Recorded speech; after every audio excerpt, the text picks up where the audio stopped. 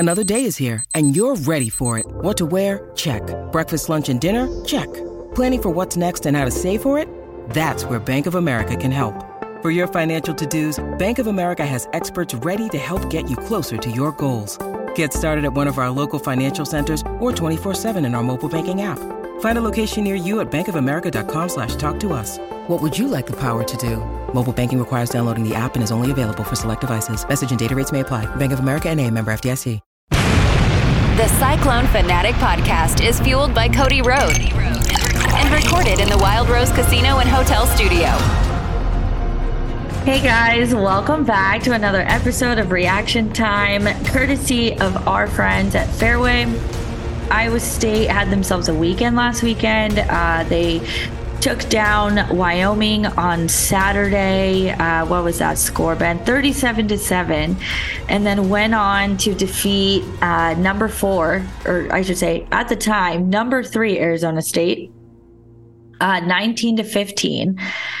Ben, I think we were pretty right on it when we said that winning on Sunday meant they'd be bumped up to number 3 in the rankings, and that's exactly what happened. So, Ben, both of us were there, but I'd love to hear from your perspective, from sitting up in the media table, thoughts, reactions, what were those moments that kind of stuck out for you from the team? Yeah, I'll start with Wyoming. I liked what I saw pretty much up and down the lineup against Wyoming. There was a lot of bonus points. David Carr got a pin. Dwayne Broderson got a pin. Actually, and then Marcus Coleman, tech fall, Younger Bastida, major decision, Sam Schuyler, major decision. So a lot of really good things. Ramazan Adesai of a pin.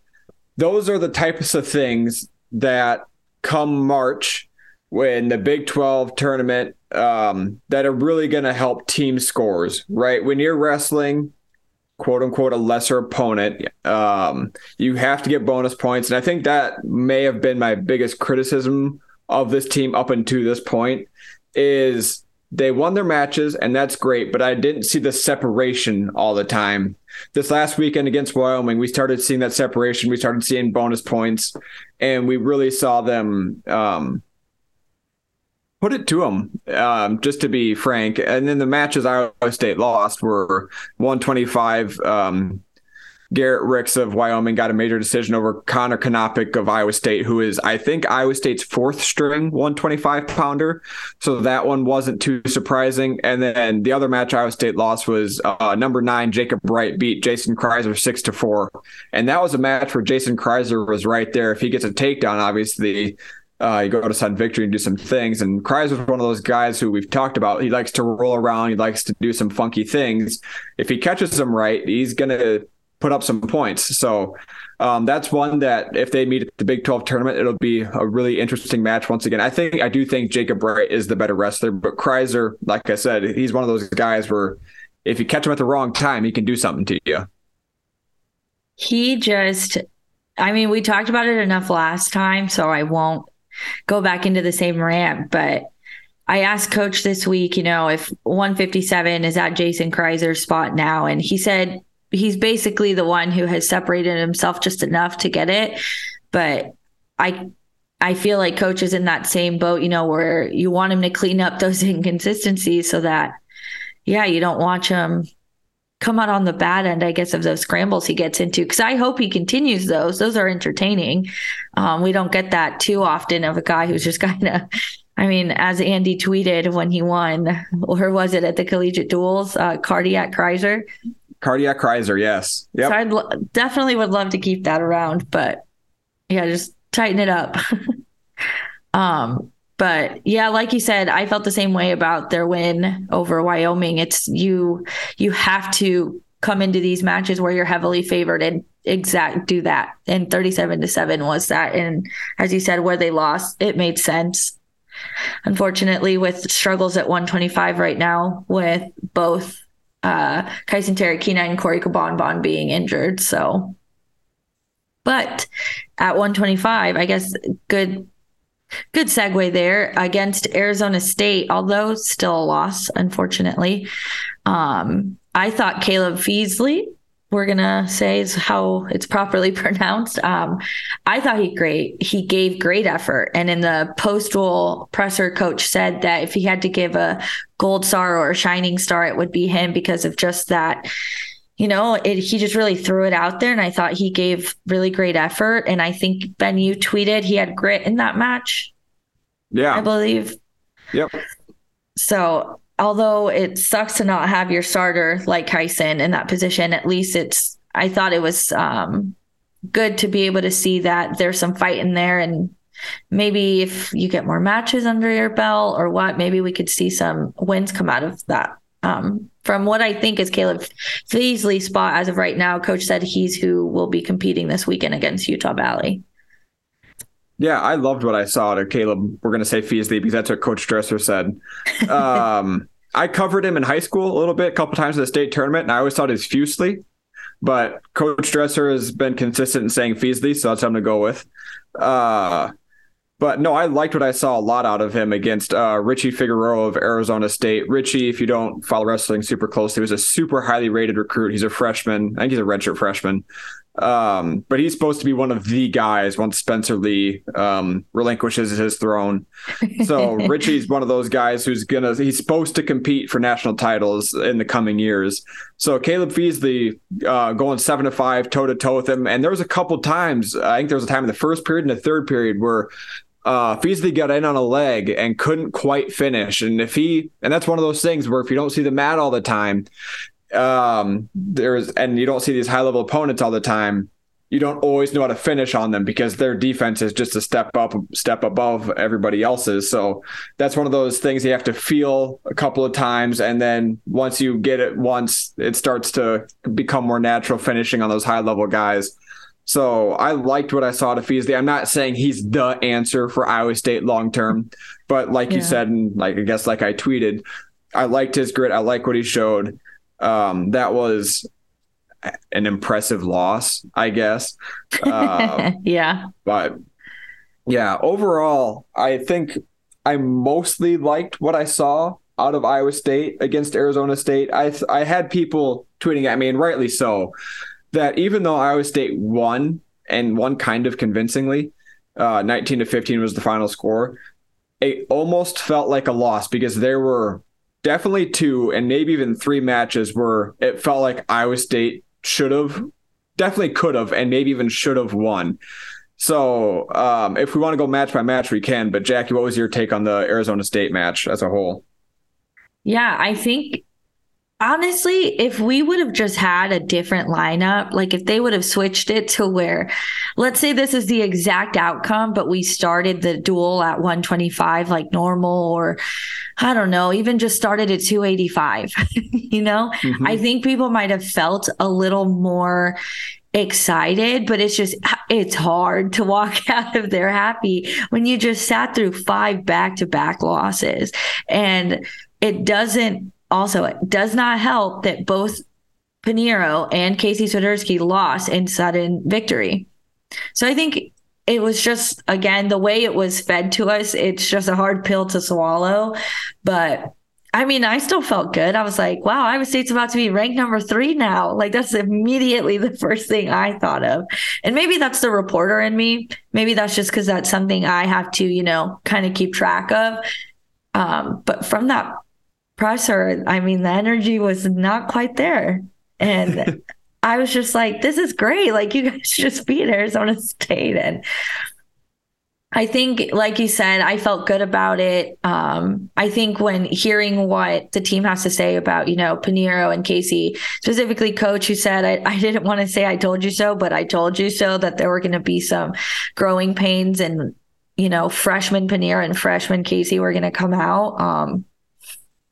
I still feel positive about it because, I mean, we just constantly hear about how they really separate themselves in the practice room, about making sure to go and watch the tape, go and have discussions with their coaches. And both have fully said in interviews that they trust their coaches. They truly buy into what they're saying. So if they lost this match today to sudden victory, I don't have a doubt in my mind that if you give them a few weeks, they'd come back and they'd probably secure the win in the third period.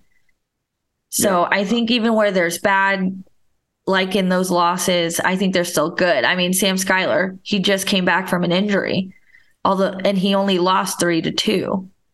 So imagine if he wasn't out with an injury. And I mean, Caleb Feasley, again, not a freshman, first time hitting the mats. He's the starter and he only lost 7-5. So, but that's, again, I can be pretty optimistic in these situations, but a win is a win. Yeah, I think I agree with you. If you start this dual meet at 285 and you get those 5 losses out of the way, and then you go on and you end the duel with 5 straight wins, it feels a lot better. But when you start a duel winning 19-0 after 5 matches, you kind of want the beatdown to continue. And you knew it probably wasn't going to happen with Colton Schultz and Sam Schuyler. Colton Schultz started the season ranked number 1. He's a Greco World Team member. He has all these accolades, right? So you knew it was going to be an uphill battle for Schuyler. But again, Schuyler was in deep on a leg in the first period, and he got in relatively deep in the third period too, where if he finishes that takedown, it's a different match. So that was really promising to see from Schuyler. And then similar message from Wyoming translates over to this one.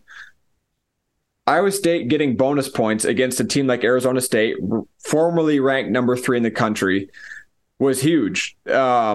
David Carr, Tech Fall. Julian Broderson, major decision. Marcus Coleman, 7-2 decision. Younger Bastida, major decision. And we should talk about that Younger Bastida match because old Jonathan Fagan was having a rough time. Holy cow. In the first period, it got a little shaky because Younger did get exposed and he was on his back for a little bit. But I think old Jonathan Fagan from Arizona State got a little bit wore out trying to keep up with Younger's pace. And I think it was in the third period. Jackie, correct me if I'm wrong. But Fagan started dry heaving for sure on the side of the mat and trying not to pass out. You were on the mat, probably pretty close to it. What'd you see and what'd you hear down there? Yeah, before I do that, I just do want to comment that when Bastida got in that made me nervous. Very nervous. I was like, is something bad about to happen? I was like, this could not be the day that this happens to him. So very glad to see him, bring it back there. But yeah, I think exactly what you said is exactly what happened. He got, what was Jonathan? He was definitely winded, nauseous from trying to keep up with him. I mean, we've heard about Younger's training and his endurance and just the way he broke him down. I really fully am surprised they allowed him to sit and just hold on to that bucket for as long as they did. Because you could hear fans, and I don't want to say that anyone on the bench said it because I can't remember accurately, but people started saying like, this is not a timeout. There's no time here for a timeout. Like, why start the match over? And I think he really should just be glad that the refs kind of let it be, because I really was convinced he was going to puke, but he didn't. And like you said, I mean, Younger beat him 23-11. I'm surprised he even managed to get 11 points on the board. So, well, I think 7 of those 11 came in the first period. And the other 4, I believe, were escapes. And I think those 4 escapes were ones where Younger said, hey, I'm going to let you go and I'm going to take you right back down again. But yeah, like you said, he was cradling, he was holding that bucket for dear life. He was like a college kid on a bad night, on a bad Saturday night is what he looked like. Well, again, bring us back to how could this duel have ended better for you to feel better about this? Imagine if we just flip-flopped it. We went through those 5 losses sitting there, and then you end the day with someone almost puking because they physically can't keep up with Younger. You would have felt on top of the world. Yeah. Yeah. I will bring up, as we, move through this lineup, Julian Broderson had himself a weekend. Yes, best weekend of his career, I think. Yeah, that 20-second pin, I got to go back, but he pinned Hayden Hastings from Wyoming in 22 seconds. And I think this is what I like about Julian Broderson, and this is just the softy in me. When he came into the presser and I just asked him, experiencing that and working, his butt off to get to that starting position. And now he finally has it. He said something along the lines of how like, that's what like you dream of. And it's like a dream come true to be someone who was able to bring Hilton to their feet. And he did that in 22 seconds, which is so impressive. Yeah, he had a phenomenal weekend. A pin against Wyoming. Hayden Hastings is not a slouch. Hayden Hastings, I believe, was a national qualifier at NCAAs. He always performs relatively well at Big 12s. And he's not some slouch of a wrestler. He's a pretty good wrestler. And that pin, 22 seconds, like you said, phenomenal. Unfortunately for Hayden Hastings, his shoulder did very much dislocate. Yeah, that was painful. Looked really gross. And as they were setting it back in, you heard multiple pops in succession and screams and cries. And it didn't sound fun at all. But really impressive weekend from Julian Broderson.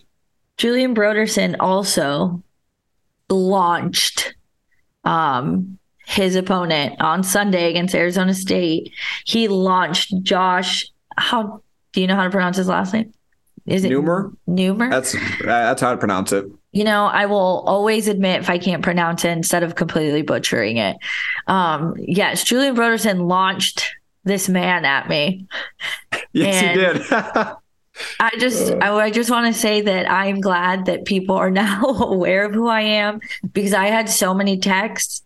I had tweets, the forums. That was one of the first things they brought up in the post where I posted my post-duel stuff. Because right away people were like, was that you? I saw it on TV. So I went back and I did watch it. I went back on Monday and I looked up the moment to see just how bad it looked on TV. Didn't look as bad as it actually was, to be honest with you. So I'm really glad I didn't get hit at this point. Yeah. Like I've said before, it's one of these days it's going to happen. And then Younger did the same thing. I was just about to say, was it back-to-back matches or was it Younger and Julian? I couldn't remember if it was Marcus or Younger who was the second one. Yeah, it was Julian and Younger who Younger got close, but not close enough. Younger was very close to me. So that was just like, that was a moment where I'm like, I don't want to move. This is good. But then there were moments I'm like, I'm going to get hit. Yeah, me and Cody Goodwin up at the media table, we're talking about, oh boy, they're getting closer and closer to her. Hopefully Colton Schultz and Sam Schuyler aren't the ones to finally get her. Oh my gosh. You were talked about up top as well. And we were concerned about you. I sent you that text and you responded, yeah, the heart rate's at 140 right now. So I'm glad we got that back down and under control and no further harm was done. Yes, you and Cody both texted me. So I was like, oh no, everyone saw that. And Julian Broderson liked my tweet. Where's the apology? But no, he had a great weekend and I was very excited. I definitely love to root and see the guy succeed who, works really hard. Coach gave him a lot of praise this week at availability and told us about just all of the training he did during the off season, that he didn't necessarily have to do. He took chance of anything that was thrown at him. So it's awesome to see him earn it. There's just something special about the guys that have to work just a little extra harder. And Julian did that and he's seen the payout. So, but I guess on the topic, I did ask Coach about Julian's upcoming match this weekend against Utah Valley. He's a top 10 guy.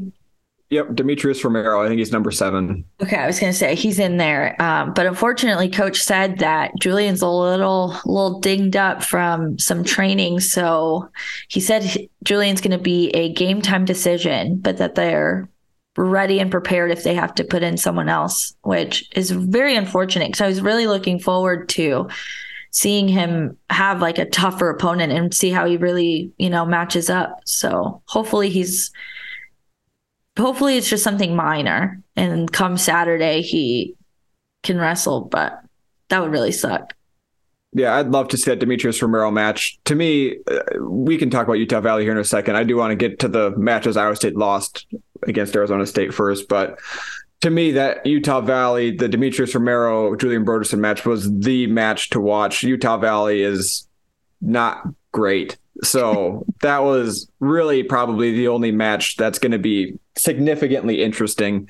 I mean, obviously, David Carr pinning the guy and Younger Bastida probably getting a tech fall are going to be entertaining. Major decision maybe for Younger. But in terms of, okay, how's this match going to go? I think 174 is really the only opportunity for that. And 125 as well, with Kyson and Corey both out, is going to be a close match too. But it's hard to, no offense to Caleb Feasley, it's hard to get up for the third string wrestler sometimes. Unless you know he's going to wrestle in March. If Caleb Feasley's a guy come March, then we got to get ready for him. But yeah, I'd love to see that Julian Broderson match. But going back to Arizona State real quick, and the sudden victory losses from both Casey Swiderski and Panero Johnson. It's tough to say what necessarily happened in those matches because Iowa State wrestled the night before against Wyoming. Maybe fatigue prior from the day before played a little bit of factor. And also they aren't peaking right now, right? So wrestlers peak for March.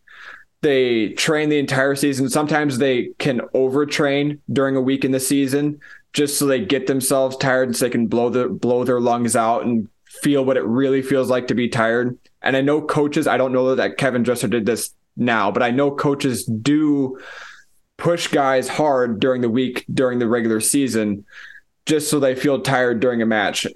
And you could kind of see that at 141 with Casey Swiderski and 149 with Panero Johnson. They both didn't quite have the same energy level that we're necessarily accustomed to. Casey Swiderski might be a thing of he hadn't wrestled in a while and maybe he just had some mat rust. I know in an interview he said that he doesn't believe in that, but I think it's a thing. And then Panero Johnson, he definitely looked a little bit winded to me. So I'm wondering if it wasn't coach pushing them hard during the week just so they feel what it's really like to be tired. So when March rolls around, they know how to prepare for it. They know how their body's going to react. And they can push through it a little bit better. And when March does come around, coach isn't going to put them through a gauntlet of a week. Again, I don't know that Dresser did that necessarily, but it did kind of look like it because both Swiderski and Johnson, they got to their offense a decent amount. And when they did take a committed shot, they got takedowns. It was one of those situations where at the end of the match, they just weren't able to get those good committed shots off of good setups. So, yeah, a disappointing result because they both lost in sudden victory. But I think it's a result for both of them that's easily reversible. So Panero Johnson, I think, just continues to impress. We have to remember Kyle Parko is returning All-American. He's ranked number 5. He was ranked number 5 in the country. So this is neither one of these are bad losses. Jesse Vasquez, the guy that Casey Swiderski lost to, also a top 15 opponent. These aren't bad wrestlers. They're very good wrestlers. So they're not bad losses by any stretch of imagination, but they were matches I think that very clearly both of them could have won. So on one part, a little bit disappointing. Another part, there's still hope and promise that both of these true freshmen are going to turn it around and do something special come March.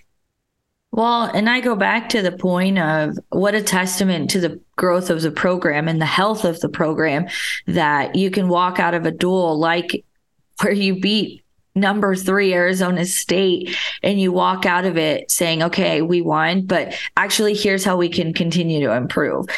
It definitely is different walking out of a loss and saying, crap, this is actually how we have to improve, you still won. You still have salt. Those upper weight guys are just doing great things. Younger Marcus, David, Broderson now is really stepping up, and on occasion Kreiser does.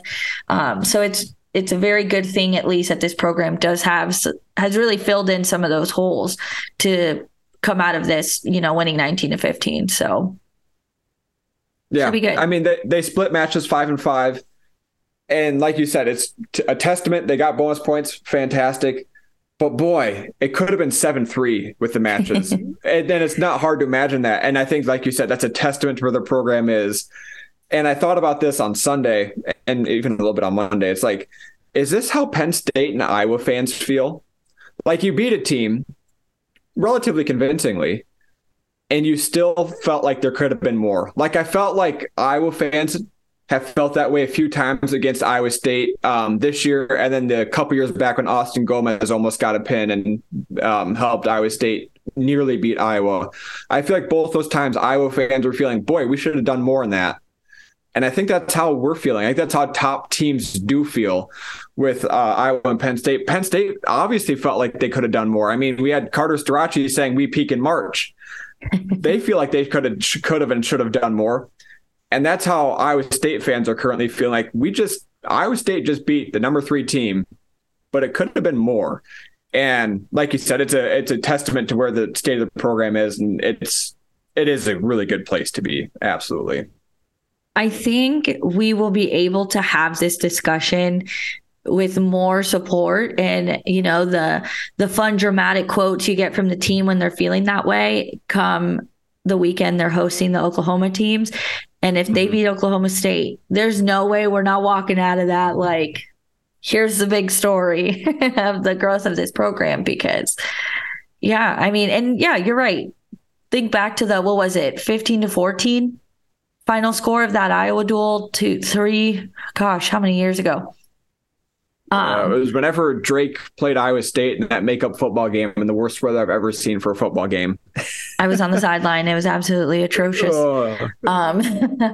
Yeah, they absolutely. I'm sure we could go and pull the receipts and find the postal presser of something along those lines coming from brands about how they won, but they have things to take back to the room to study. I feel like I can just hear it in my head, but no, as someone who's there on the day-to-day, I'm okay walking out of a win like this with things to critique, because in the end, they still are able to win.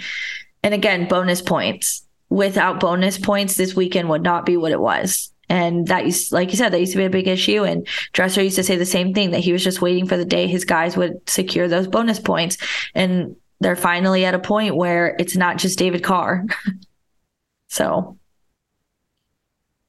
but action continues. Like you said, as we've mentioned, Iowa State will be competing against Utah Valley this weekend on Saturday, unfortunately at 9 p.m. Central Time. Oh, we're too old for that, Jackie. Yeah, no, there's just, unfortunately, I'm very curious to see if I make it. Especially when it's, Iowa State should win and probably will win, and very convincingly.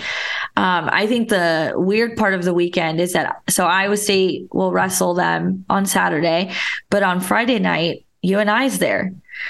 And the way these schedules work, Rob and Cody were having this conversation when I got to availability, but so you're sending both Iowa teams out there and they're just not going to compete against each other, which again, that's fine. I'm excited to go to Cedar Falls and have them compete here in the state, but just such a weird road trip.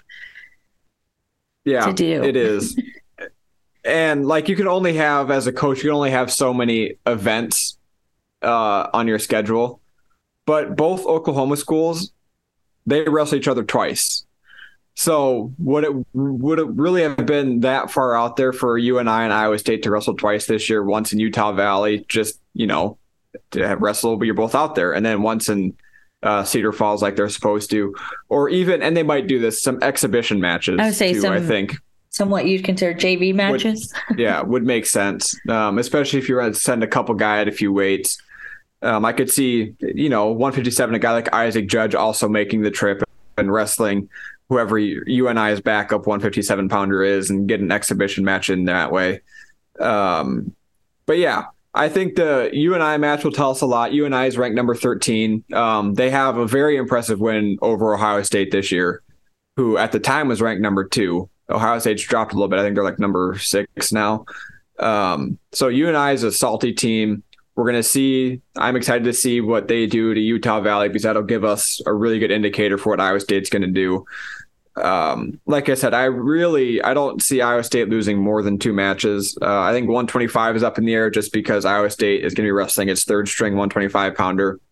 And then 174 is the match that I was looking forward to most. I hope Julian Broderson is able to wrestle if he's not healthy, I understand. I would be interested to see who his backup is. I assume it's Joel Devine, but last time we saw him, he was wrestling at 184. So I don't know if I assume he'll be able to make the cut because he's been 174 in the past. Or if we see MJ Gaitan, true freshman who we saw against Iowa. And that was a point that I wanted to bring up earlier when we were talking about Julian Broderson. What would happen if Iowa State wrestled Julian Broderson against Nelson Brands? Does that dual meet change? Because I've thought about that. Gaitan unfortunately lost in that Brands, and it was a decision. And if you throw Broderson out there and he wrestles like he did this last weekend, it might change the dual meet. But that's a hypothetical. That's not necessarily important. But I have had those thoughts of, oh boy. And I'm sure Dresser has too. But what happens with Julian Broderson out there instead? So, yeah, the Utah Valley, their write-up says that the marquee matchup is going to be at 197 between Younger Bastida and a fellow named, where's his name? Evan Bachman, who just entered the rankings at number 24. So he's a ranked wrestler. I would assume this is going to be a Younger Bastida major decision. I would be surprised if it's not, unless Bachman is really, really up and coming. But I think that shouldn't be too much of a problem for Bastida. I mean, Younger's just so much fun. He spoke with the media this week at Availability, and I have to compliment him.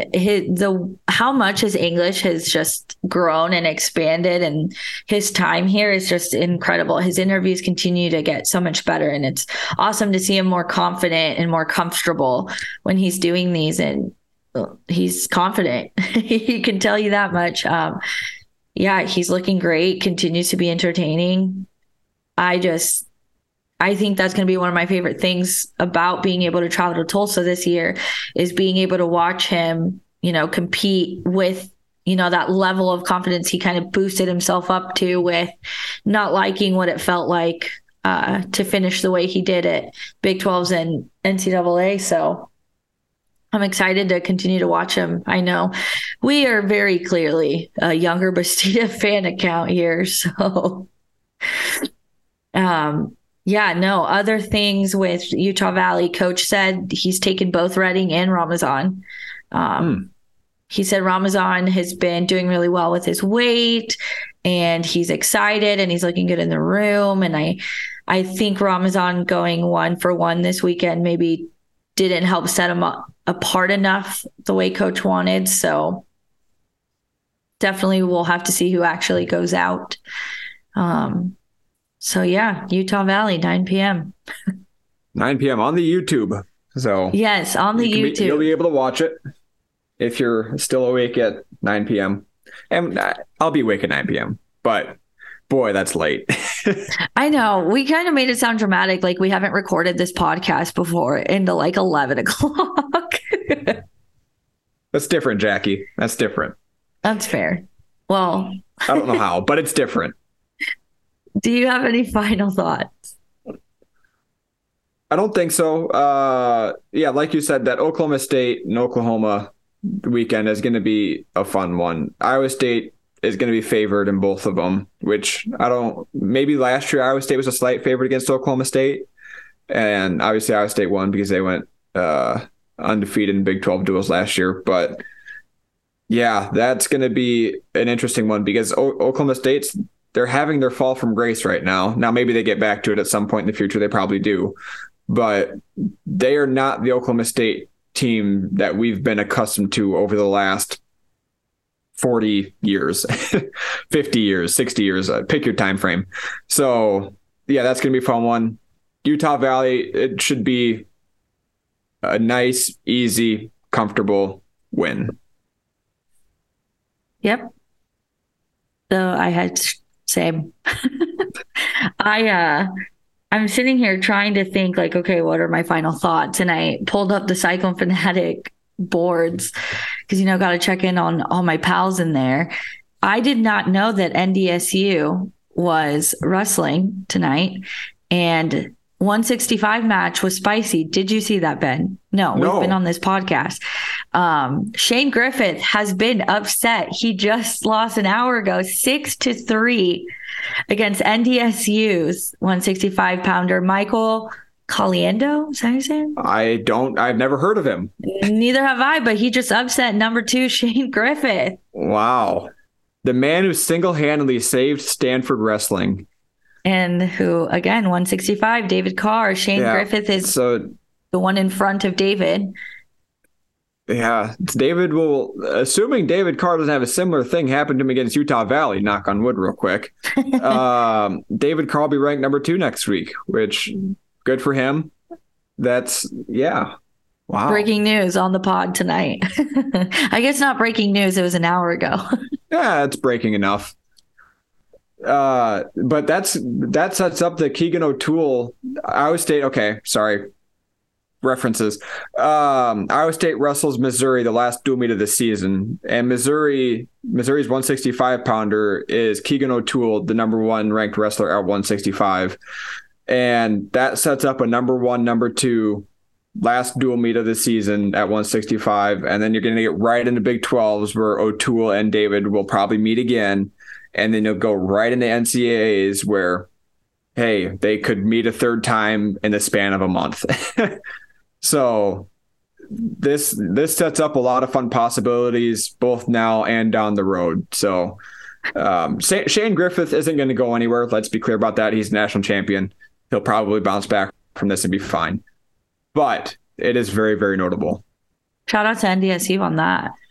Yeah, no kidding.